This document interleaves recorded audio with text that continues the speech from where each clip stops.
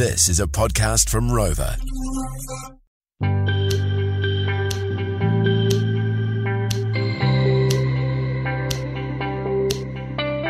Kia ora, it's Tegan here and welcome to this special podcast series.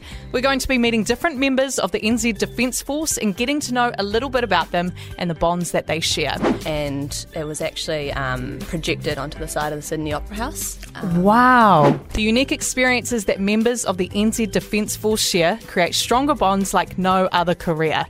Each of these bonds can be summed up with one word, a code word. We're going to be meeting two people from each arm of the Defence Force and hear their code words and the bonds and stories behind them.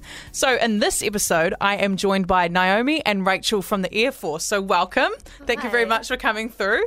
Just to start off, I'll start with you, Naomi. Tell us a little bit about yourself and how long you've been in the Air Force and why you joined. Yeah. So thanks for having me on here, Tegan. So I've been in the Air Force for about 6 years now. Cool.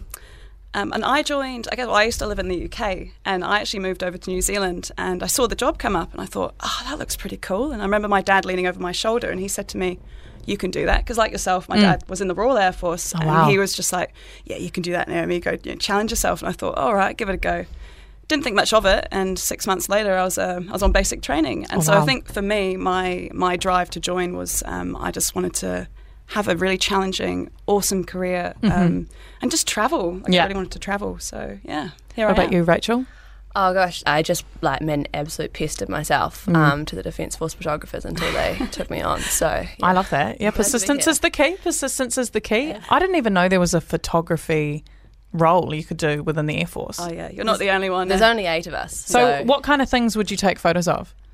I guess the stereotype or the cliche is, Air Force photographers, do you just take photos of aircraft? Do you do that full time? Is that a part-time gig?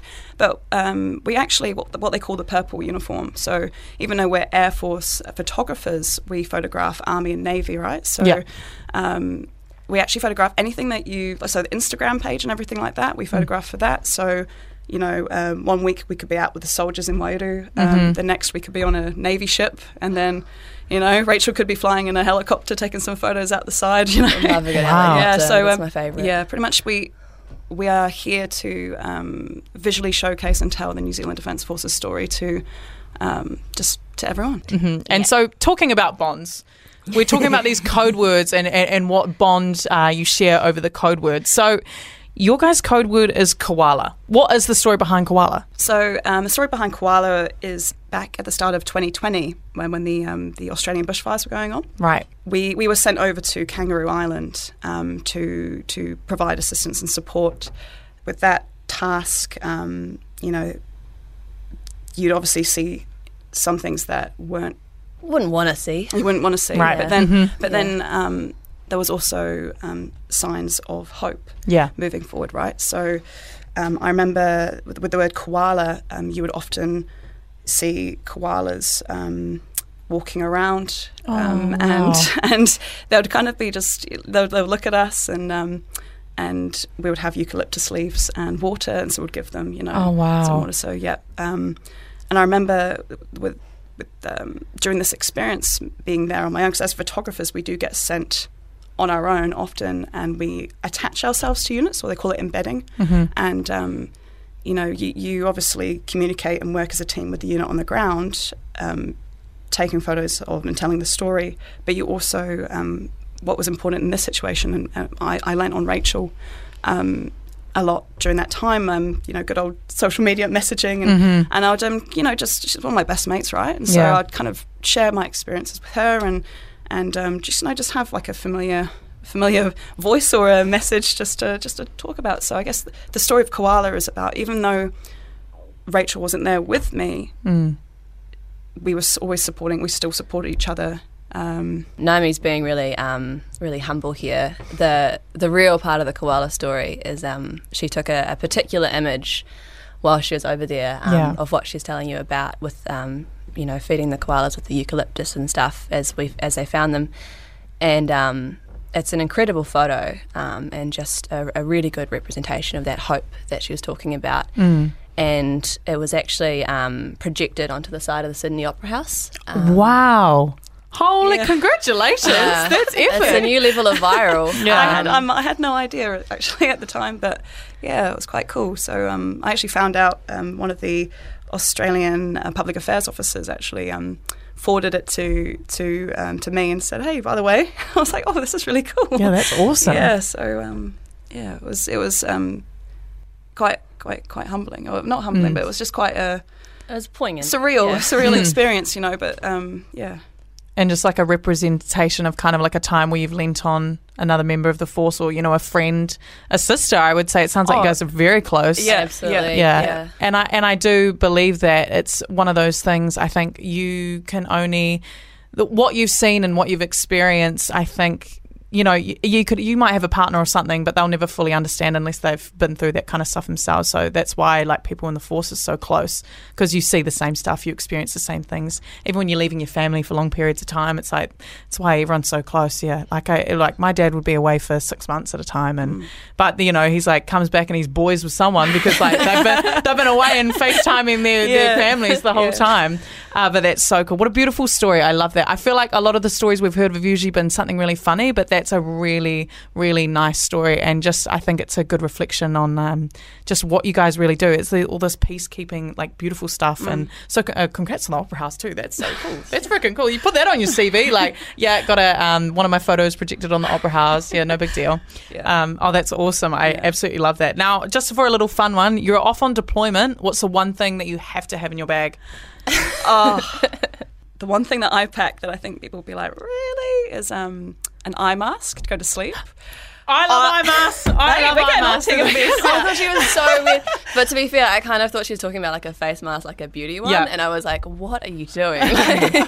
Yeah, because I think just one day I had one and I was like, I'm going to start wearing this, and I can't sleep without it now. Game changer. And so I know that when I go away and I have it in my bag, if we have to have shared accommodation, I know someone's probably going to be like, girl, what's going on? But no, I think it's great. And I love it's kind of like a little piece of home too, because that's what you do at home. Yeah, right. And like, you've got to think about the situations that we could be, staying at. So for example, on a Navy ship, you could be in a room of 12 people, right? Mm-hmm. And so if someone needs to turn the light on, well, eye mask, problem solved, right? So yeah, there it is. I just put a pillow over my face like a regular human being. It's fine. Actually, now that you're talking about silk, I just realised that like the last 3 jobs I've gone on, I've taken my silk pillowcase. So I rescind taking the piss out of you for that. Because, yeah, silk pillowcase. Hey, sometimes you got to go get deployed in style. Like I get it. It's comfy. Luxury. Yep. Yeah. Don't forget what you're about at home. Yeah. More often than not, the stuff that we take is just the stuff that like we've forgotten. On past ones. I've sailed out of the country without my passport. That was a mission. Like, oh my god. Yeah. Naomi had to break into my room like back at Ohakia to like get the passport, to send it up the country, to get it onto the ship as we were taking off from the country. So now I don't forget my passport. That's good. And then we also bring head torches because sometimes you work in quite dark conditions, nighttime conditions, and you're walking around, and next thing you know, there's a big pothole there, and you might just fall into it holding cameras. So expensive cameras. I imagine. I might get a text at like 9 o'clock at night, being like, "Bro," literally, that's all you have to say, and it's just like, something's gone wrong.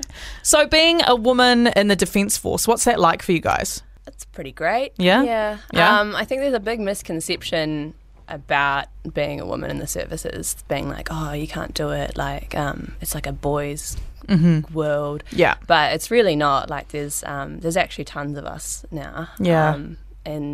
Big network. I actually still live in barracks, and I live in Ohaaki. We've kind of got like a female only wing, and like all the other barracks are kind of like, smelly and a bit gross. Yeah. But ours is kind of like a flat, like we all like got the diffusers around, have a wine together in the evenings and like have movie nights and stuff. It definitely seems a lot more attainable, for women to join the force, because there's more and more that are. It's so achievable. And very empowering to see more women join the forces, because, historically it's been like, it's a man's job, Yeah. You just stay home and cook. Hates playing that stereotype. That's why I joined the service. I cannot cook at all. I spoke to some of the girls from the army, and they were saying that like even just now they've got all the menstrual products and stuff in bathrooms, and how that access is right there. That's so cool, and that conversation's awesome. It's crazy. Like you wouldn't think it would be such a big deal, but it's like, man, that's so good. Like don't have to like rush home, and especially having all the products when you're in the field and stuff, or like on the ship. Like it can be actually a real problem. Yeah. But yeah, just knowing like now we've got like the undies. How good are they? It's so good. Game I've got changer. it here now. It is a game changer. Game changer. Yeah, it's like I don't have to stress about it. I was just going to say, like on the field and stuff, that must be tough just being a woman, you know, because I feel like we've got so many extra little things, you know, so T's we need to cross and I's we need to dot and all that kind of stuff. So that's awesome to hear that that's the way it's moving. Yeah. I love that. That is absolutely awesome. Now, thank you guys so much for coming through and sharing your story, your beautiful story with the code word koala. And my whānau, if you want to hear more of these stories, more of these women's stories or anyone else's stories, you can head to codewords.nz.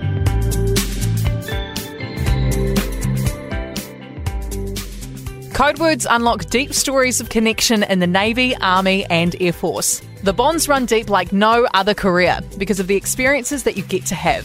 See the stories at codewords.nz.